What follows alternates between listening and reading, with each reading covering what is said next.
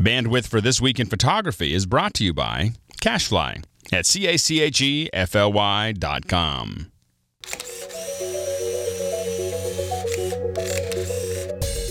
Hi, this is Scott Bourne, and today we're going to do part 2 in our series of studio lighting.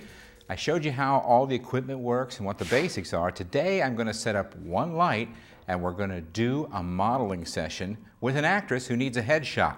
We're going to work with one light, get you the basics of one light before we move on. Pay close attention to this lesson because if you miss this one, you won't be ready for the next. So let's get started.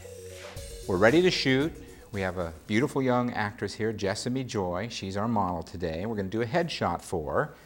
We're going to use one basic light, our main light, and that's going to be this umbrella here. Now this is a shoot-through umbrella. You're probably used to seeing umbrellas pointed just the opposite way, that shoot through and back down to the subject with reflectors. We're not going to do that. We're passing through the material right at the subject. So we've reversed the way the umbrella sits in the holder.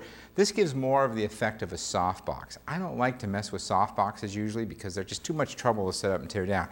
If I'm in my main studio where I'm never going to remove them, I love working with softboxes. But if you're in a portable setup, you need to move from place to place, this is the next best thing. It makes a nice, big, bright light that can be a nice key light for the subject. So we're going to rely on this as our main light. Now we're going to fill with some reflectors. So this is a one light shoot. If you buy a simple one light kit, you can do everything I'm about to do to make simple portraits.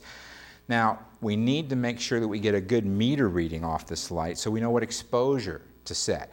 If you're using most traditional new digital single lens reflex cameras, they have what's called a sync speed of around 250th of a second. Your camera might be slower or faster, but most of them, for instance almost all the Canon line, the popular DSLRs, are going to be a 250th of a second. So I've already set my camera at 250th of a second and I've set my ISO to match. So now what I need to do is I need to go in and do an exposure that matches that. So I'm going to simply use this meter in front of the subject and I'm going to point the meter right at the camera and I'm going to take a reading, and in this case it says 250th of a second at f11.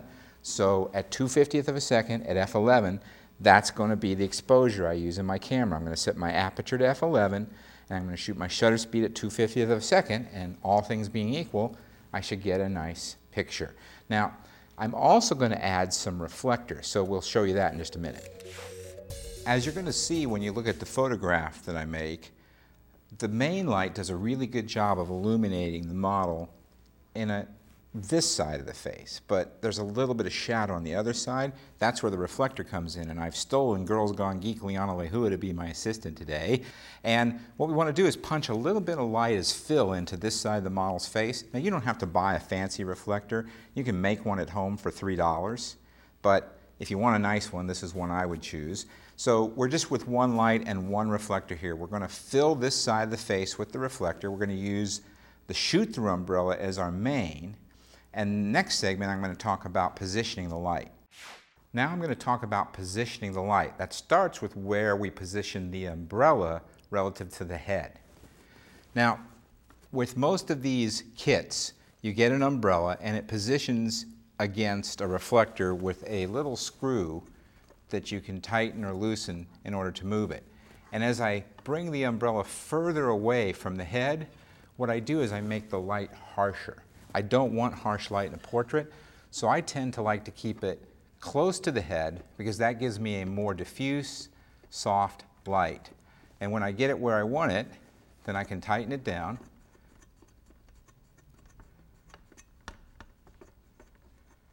And then I have to decide where I'm going to position the light.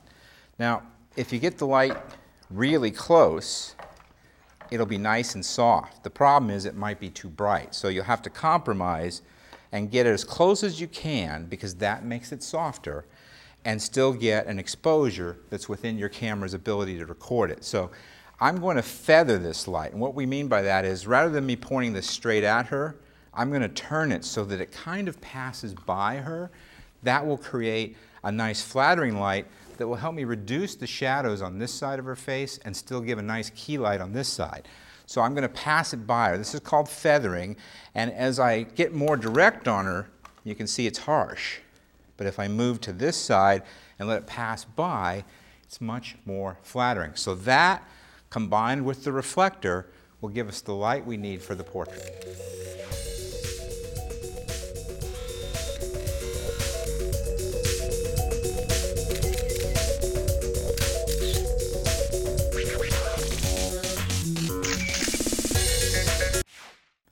Well, that's it. You see, there's really not that much to it. We just set up a light, we make the model comfortable, we make sure that we have a nice pose, we fire away with that one light, we get a nice natural look. It's easy, anybody can do it. It's the cheapest way to get into studio lighting. I hope you found this helpful, and we'll see you on the next episode.